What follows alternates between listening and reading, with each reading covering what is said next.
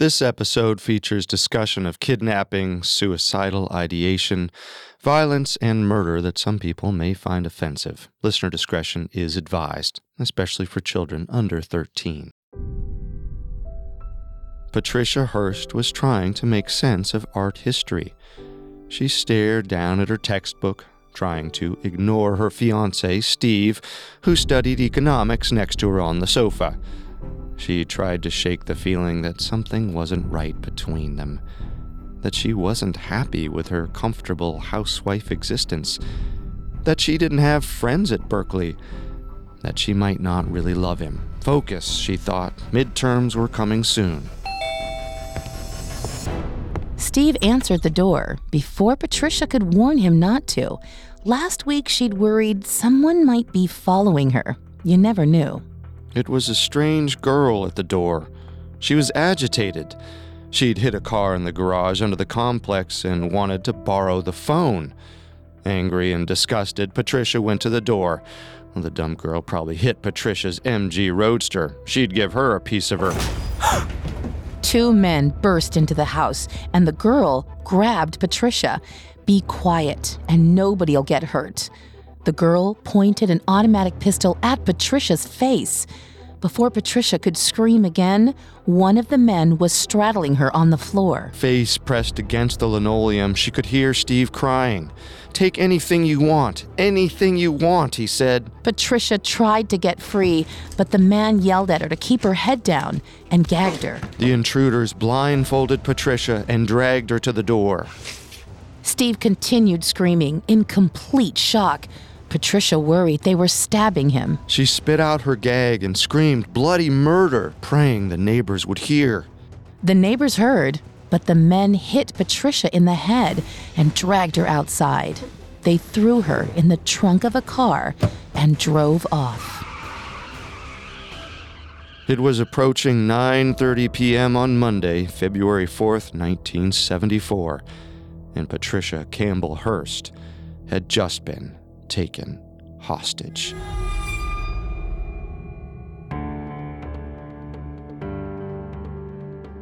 This is Hostage, the new Parcast podcast telling the stories behind the most captivating hostage situations and the people inside them.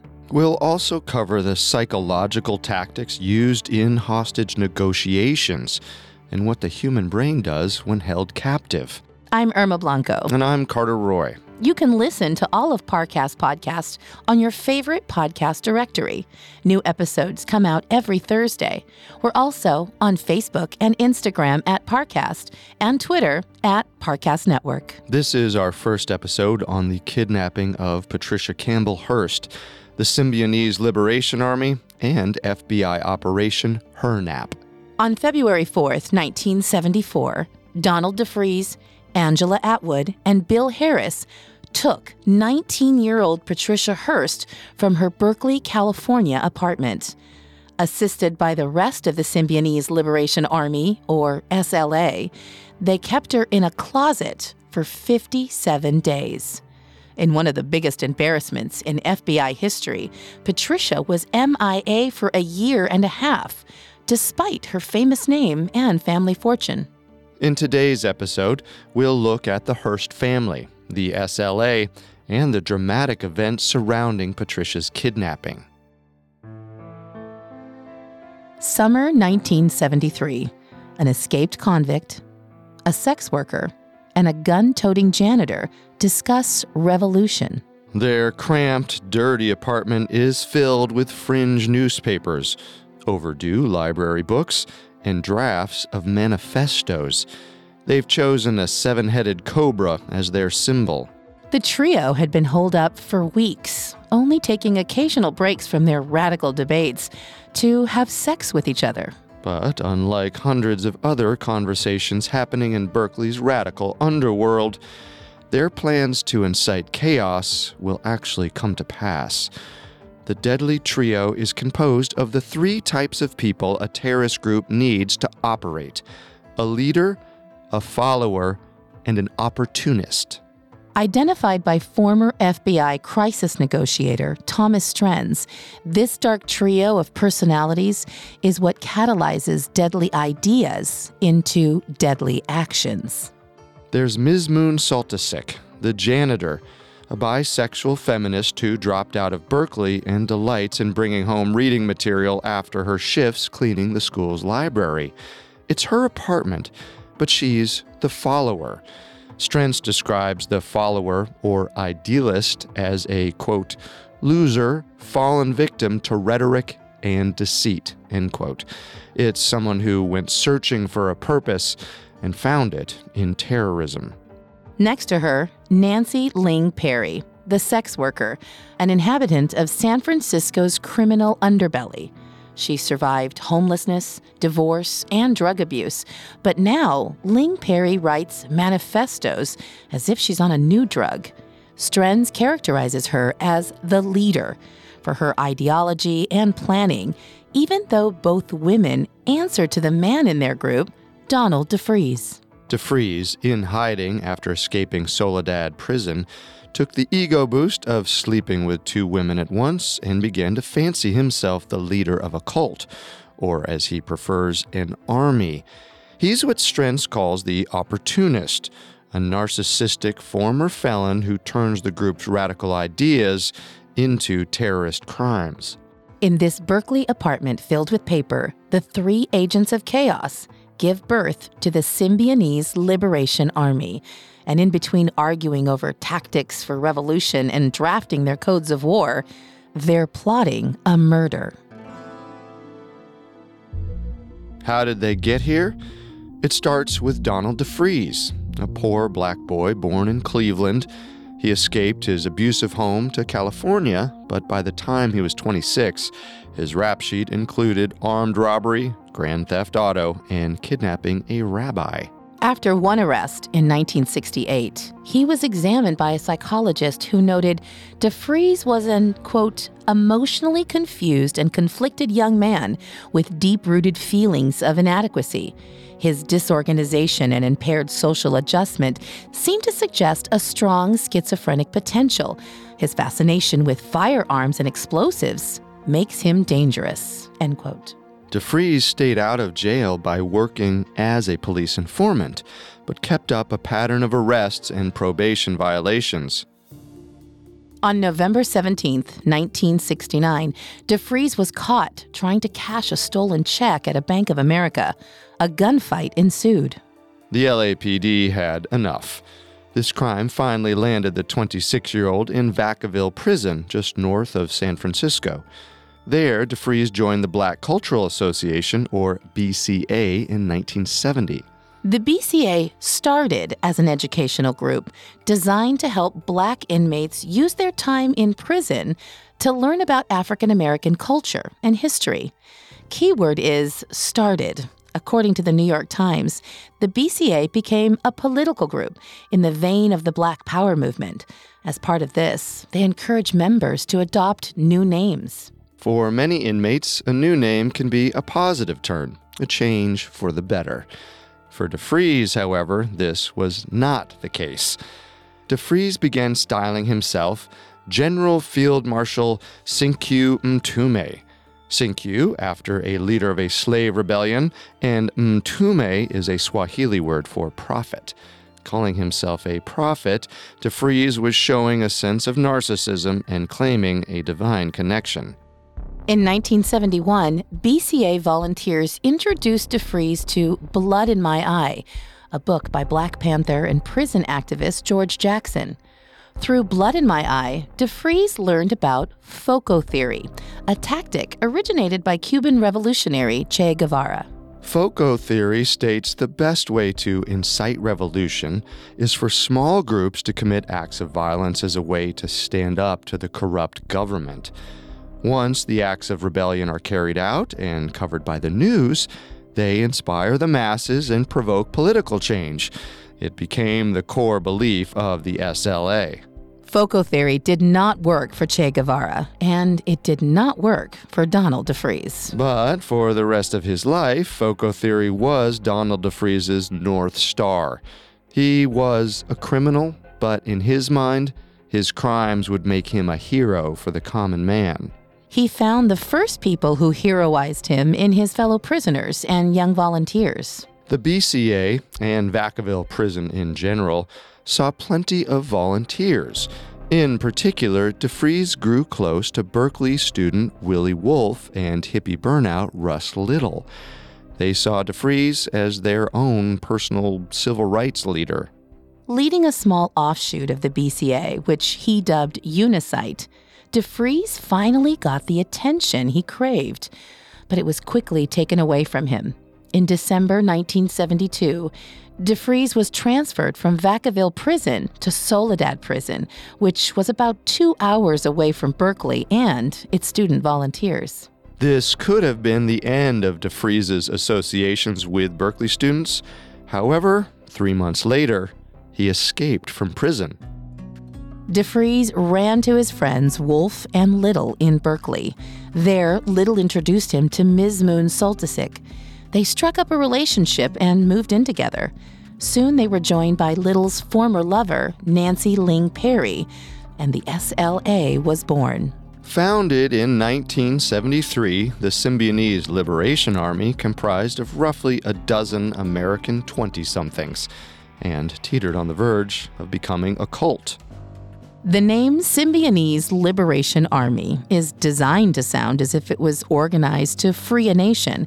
It wasn't. Symbionese is a made-up word derived from symbiosis, the mutually beneficial relationships between different organisms, like a clownfish and a sea anemone.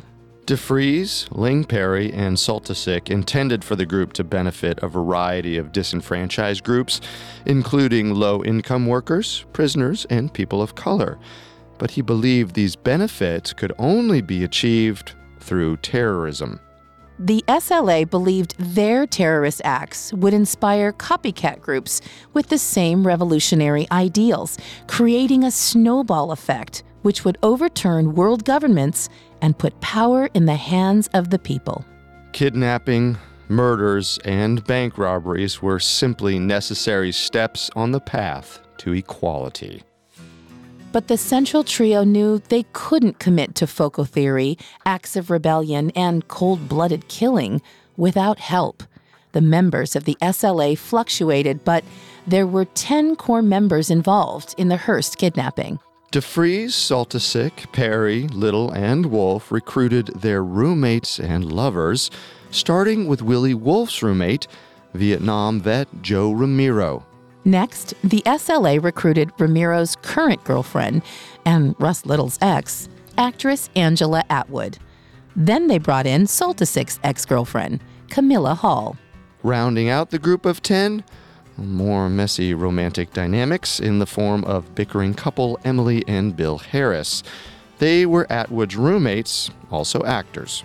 With the core of the SLA in place, DeFries had them all read Marx, Mao, and George Jackson's book, Blood in My Eye.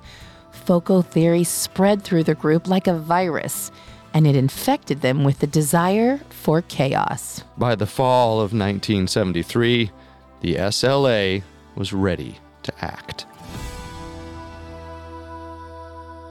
Up next, we'll hear how the SLA pivoted from political theory to brutal murder. Now back to the story. In the summer and fall of 1973, members of the SLA, especially Donald DeFries, spent much of their time reading the news. Remember, DeFries was an escaped convict in hiding. He didn't see much of the outside world. Exactly. One major figure in the news that year was Marcus Foster, the first black superintendent of Oakland Unified School District. Foster's biggest worry in Oakland was keeping kids safe. Rightly so. Foster implemented a plan to have school security guards and fought a plan to make every student carry an ID card. The SLA, unfortunately, got their news wrong and believed Foster was hiring police officers to monitor schools and forcing students to carry identification. They were reading a lot of fringe papers and unverified reporting. DeFries got the idea in his head that Foster was his rival. They were two black leaders on opposite sides of the system. DeFries believed they were destined to fight to the death. Marcus Foster had no idea who Donald DeFries was. Heavily misguided, the SLA planned their first act of rebellion for November 6, 1973. Leaving the school board meeting that night, Marcus Foster and Robert Blackburn were tired but content. They'd done their best to advocate for students that day, spending the afternoon lobbying for city funding to keep school gyms open after classes. Marcus hoped they'd agreed to his proposal and allow sports and clubs to thrive. He followed Robert across the slick asphalt to his Chevy Vega. The men were carpooling that day. Suddenly, Robert picked up his pace. He noticed three 20-somethings crouching in the alley parking lot. Something was off. Nancy Ling Perry shot Marcus Foster in the leg. Donald DeFries shot at Robert Blackburn, grazing his back. The SLA kept firing at the unarmed educators. Foster dove for the car door, trying to find shelter from the bullets hailing in his direction. But the gunshots kept coming. A series of shots pelted Foster, each closer than the last. Ms. Moon Saltisic was using Foster's body like a paper target at a shooting range. Foster crumpled, but Saltisic didn't stop. She waited for him to stop moving, aimed at his neck. The last bullet was fatal. 3 months later, this group kidnapped Patricia Hearst. The bullets that killed Marcus Foster had hollow points and were packed with cyanide. The SLA had an obsession with cyanide and used it any chance they could. After the shooting, they typed a warrant for execution, claiming the credit for killing Foster and injuring Blackburn. This communique, as they called all of their public statements, was dropped off at Berkeley's radio station, KPFA, and soon, everyone in the Bay Area knew what the SLA was. And they hated them. The SLA was completely misguided in thinking people disliked Marcus Foster. He was a good man, and his assassination turned him into a martyr. The SLA realized their plan had backfired. Instead of becoming heroes, they were despised. If they wanted to gain sympathy for their cause, the SLA knew they needed to dial back the violence. They needed something less horrifying. They picked kidnapping. This was another borrowed idea from the Uruguayan Tupamaros. The Tupamaros were leftist urban guerrillas who successfully kidnapped public figures for political gain. The SLA planned to do the same. Never mind that there hadn't been a high-profile kidnapping in the U.S. since the Lindbergh baby, or that there hadn't been a political kidnapping in the U.S. ever.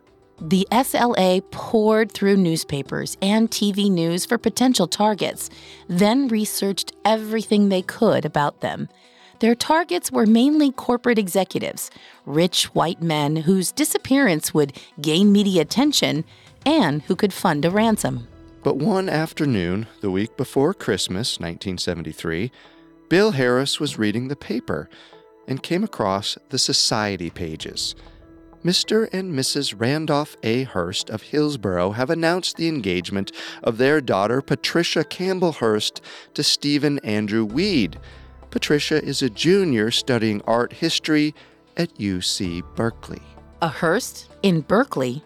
Why don't they forget the old men and kidnap her? Patricia Campbell Hearst grew up the middle of 5 sisters in a beautiful San Francisco mansion in the exclusive Hillsborough neighborhood.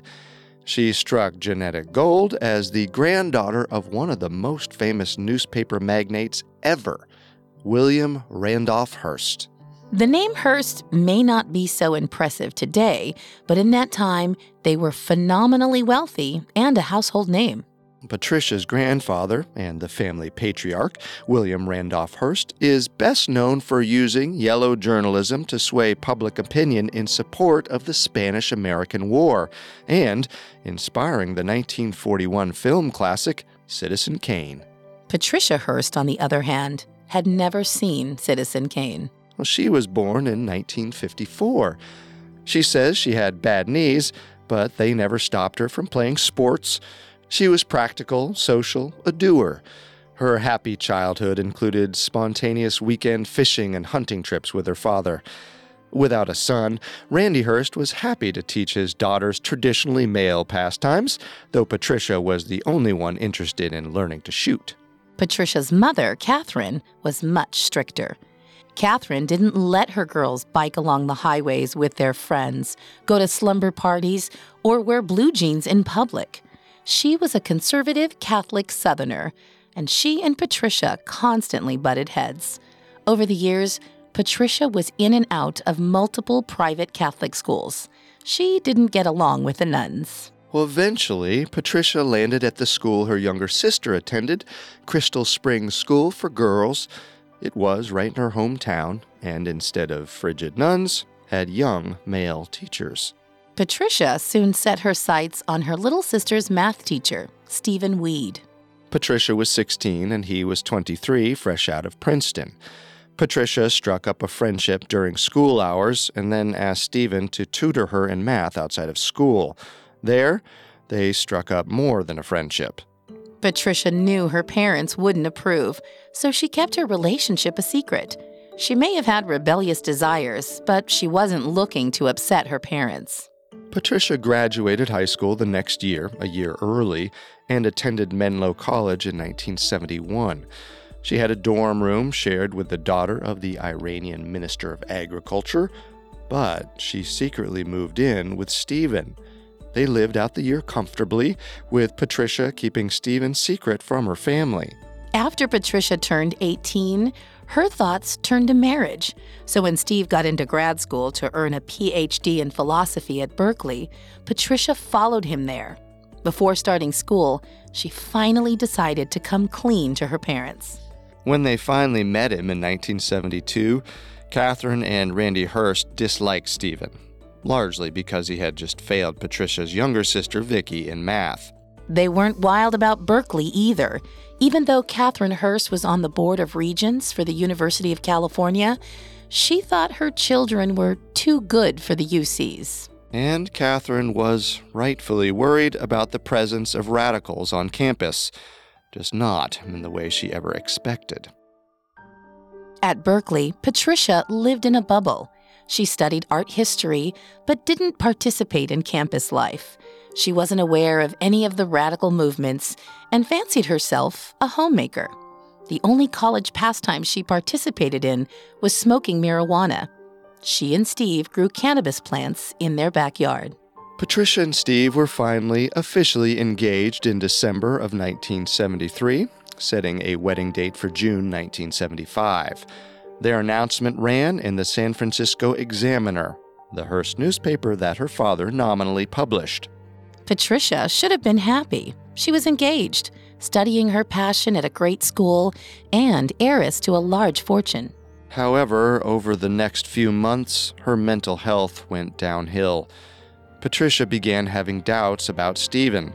She wanted out, but the ball was rolling. Her mother was already planning an impressive society wedding. Patricia fantasized about running away and joining the Navy, and even contemplated suicide. It's important to keep Patricia's mental health in mind, given what happened next.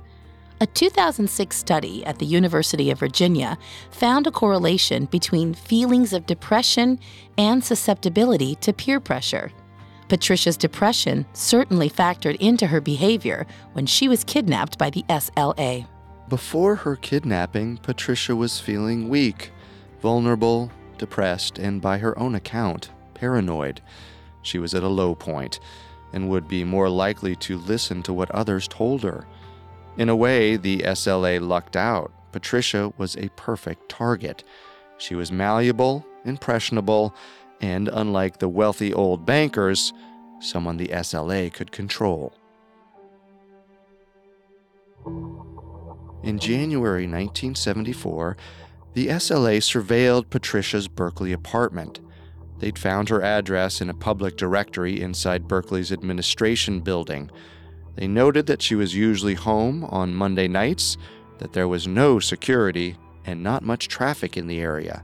About 3 weeks before the kidnapping, a wrench hit the SLA's plans.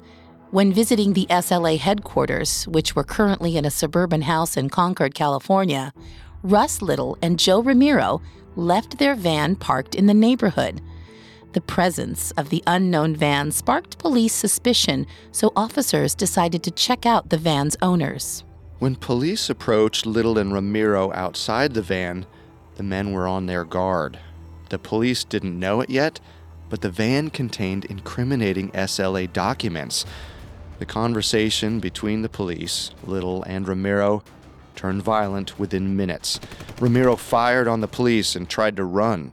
The officers apprehended Little on sight and quickly tracked down Ramiro, who just happened to be carrying the gun used to kill Marcus Foster. On January 10th, both men were arrested in connection to Foster's murder. After the arrest, the remaining members of the SLA believed their location might be compromised. They had to abandon their headquarters. But picking up and leaving wasn't enough for Nancy Ling Perry. She wanted to burn the place down. They filled the house with gunpowder and gasoline, lit a fuse, and drove away. But they made one mistake. They forgot to open the windows. So while there was a small explosion outside, enough to frighten the neighbors, the house remained relatively unscathed, as did all of the propaganda, notes, weapons, and cyanide bullets inside. The police failed to secure the house, so journalists and curious locals rummaged through the crime scene, compromising it and taking anything they wanted. However, the police had a major break. They already had Little and Ramiro in custody. But now they had weapons, fingerprints, a map of the location Foster was killed at, and the schedule for school board meetings. The SLA's responsibility for the murder was undeniable, and apparently more members were out there. While all this became public knowledge, one thing the police found didn't. It was a list of potential kidnapping victims written by Nancy Ling. On it, Patricia Hearst. But the police didn't take this list seriously. None of the targets on the list were ever warned. In just a moment, we'll explore the night Patricia Hearst was kidnapped. Now, back to the story. After Little and Ramiro were arrested in January 1974, the remaining members of the SLA hid in Daly City.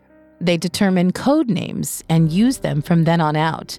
DeFries already had his as Sin Q Mtume, or Sin. Ling Perry was Fahiza, Soltysik, Zoya, Wolf, Cujo, Hall, Gabby, Atwood, General Jelena, and the Harrises were Tico and Yolanda. The new names were inspired by revolutionaries and communist heroes. This is something else DeFries borrowed. Not only the names themselves, but their psychological significance.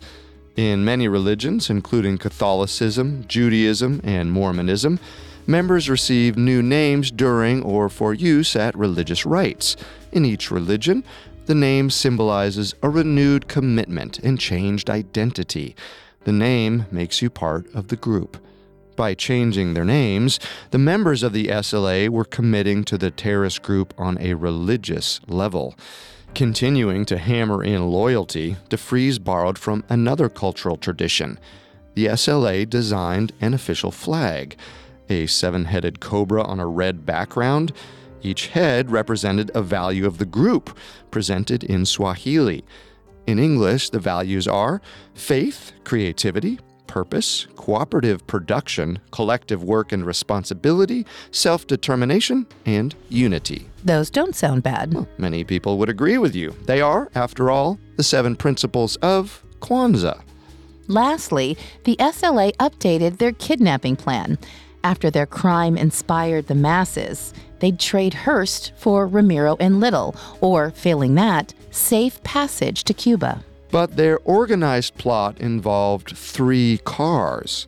And after the police impounded the car they caught Little and Ramiro with, the SLA only had 2 cars. They didn't want to alter their airtight kidnapping plan, so before kidnapping Patricia Hearst, they'd have to steal a car.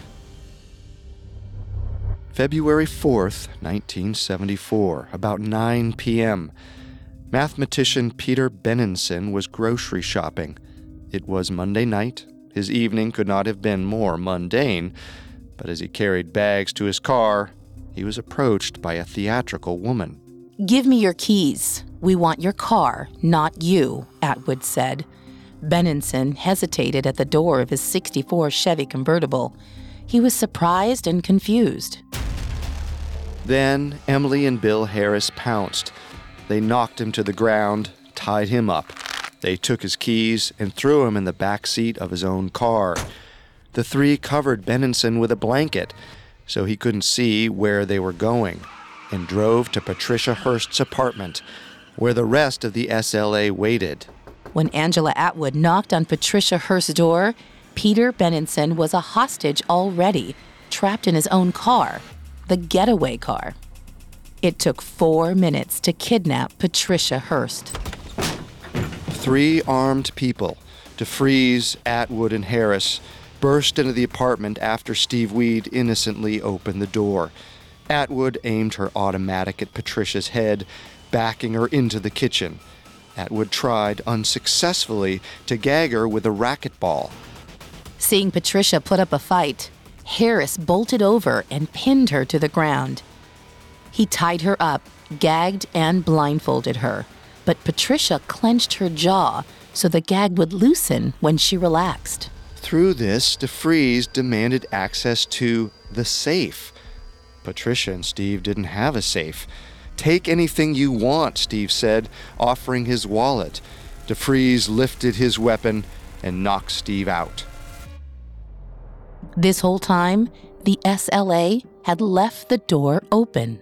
Steve Swenaga, a neighbor, noticed the scuffle from the apartment hallway and came to investigate. DeFries and Atwood grabbed him, forced him to the floor, and tied him up too. Patricia spit out her gag and pled with the invaders to leave them alone. Harris threatened to knock her out. Atwood threatened to kill them all. DeFries hit Swenaga over the head with his machine gun. Weed managed to get to his feet. Harris pushed him back down. Weed rose again and made a break for the back entrance. He broke through the screen door, desperate to get help and unwilling or unable to fight for his fiancée. On the other side of the building, Camilla Hall waited in the driver's seat of Benenson's car. She'd backed it up into the driveway. The trunk was popped, ready. Hall's foot hovered over the gas pedal. Harris dragged Patricia out of her apartment, leaving Swenaga on the floor. A study group from a nearby apartment stepped outside after hearing screams. DeFries stared them down. He fired his gun twice. He missed, but he spooked them enough to keep them from chasing the man carrying their tied-up, half-naked classmate toward the parking lot. Patricia screamed for help. Harris managed to get a kicking, wriggling Patricia to the trunk. With one hand on his victim, he tried to raise the top of the trunk. It opened and slammed shut, locked, with Patricia Hearst outside. Harris ran to grab the key from Hall, who was still in the driver's seat. Patricia wriggled out of her bonds and ran into the carport, hair wild, wearing only a bathrobe. If she could get to her car, she could drive to safety. Bill Harris hit her with the back of a rifle. Patricia crumpled, and Harris picked her up and threw her into the trunk. This time, it closed with Patricia inside. Hall hit the gas, and the Chevy drove off. Minus the quick trunk incident, everything went according to plan. No one was killed or even hit by a bullet. The SLA even had the forethought to take Patricia's purse so they could prove they were the people who'd taken her later on. They left cyanide-tipped bullets as their calling card. DeFries wanted everyone to know he had Patricia Hearst. After all, they were committing this crime for attention. But they didn't want the attention quite yet. One of the cars, a Volkswagen driven by Willie Wolf, was pulled over almost immediately. In the other car, DeFries and Heiress gripped their guns. Should they kill again? Would they kill again? They pulled over as the cop spoke to Wolf. DeFries unlocked his car door. Inside the trunk, a fully conscious and completely terrified Patricia frantically worked at untying her bonds. She was gagged again, so she couldn't scream, but maybe she could break out or make some noise. Willie Wolf flicked on his headlights. And then the cop walked away from Wolf's car. He got back into his cruiser and drove off. The officer had only stopped Wolf to remind him to turn on his lights. The SLA continued back to Daly City, 2 hostages in tow. About half a mile from Berkeley, they pulled over again. Peter Benenson was left tied up in the back of his car. They threatened to hurt him if he called the police. SLA members popped the trunk and were shocked to find that Patricia had untied herself. She wanted to make a break for it, but she couldn't outrun 8 people. They retied her, put her on the floor of the station wagon, and covered her with a blanket. DeFries told Patricia that if she made any noise, he'd blow her head off. As they drove to Daly City, Bill Heiress held her hand. When they arrived at the SLA safe house, DeFries secured Patricia's blindfold. This relieved Patricia momentarily. If they didn't want her to see them, that meant they planned on letting her go alive. She tried to memorize the sound of their voices so she could identify her captors later. This was pretty savvy, though inside a terrifying situation, Patricia focused on surviving and making sure that once she was free, the people who kidnapped her wouldn't be able to hurt anyone else. She already wanted to put them in jail for a long, long time. When they pulled her out of the car, a stale, dirty smell hit her nose. Patricia's mind flashed to a news story about a kidnapping victim who'd been buried in a box with only a tiny tube for air. Were they going to bury her? She panicked, thrashing and fighting. They were not going to bury her alive. She wouldn't allow it. Please don't. They'd never. It's only a closet, for Christ's sake, someone said. They forced her onto a filthy, stinking mattress and slammed the closet door. All Patricia could do was cry. She was helpless, trapped. She might as well have been buried alive.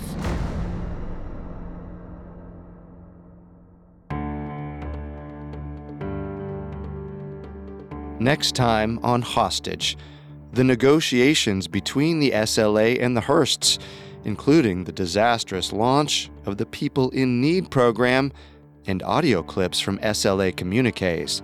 Through 1974, the FBI's expensive, massive investigation went nowhere.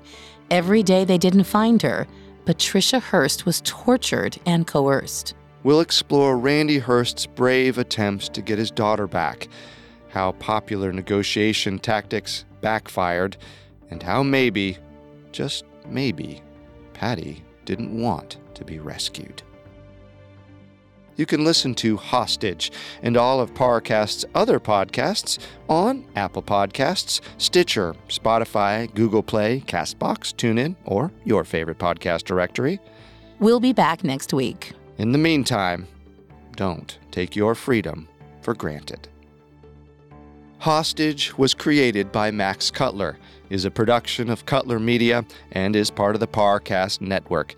It is produced by Max and Ron Cutler, sound designed by Ron Shapiro and Joel Stein, with production assistance by Maggie Admire and Carly Madden. Hostage is written by Maggie Admire and stars Irma Blanco and Carter Roy.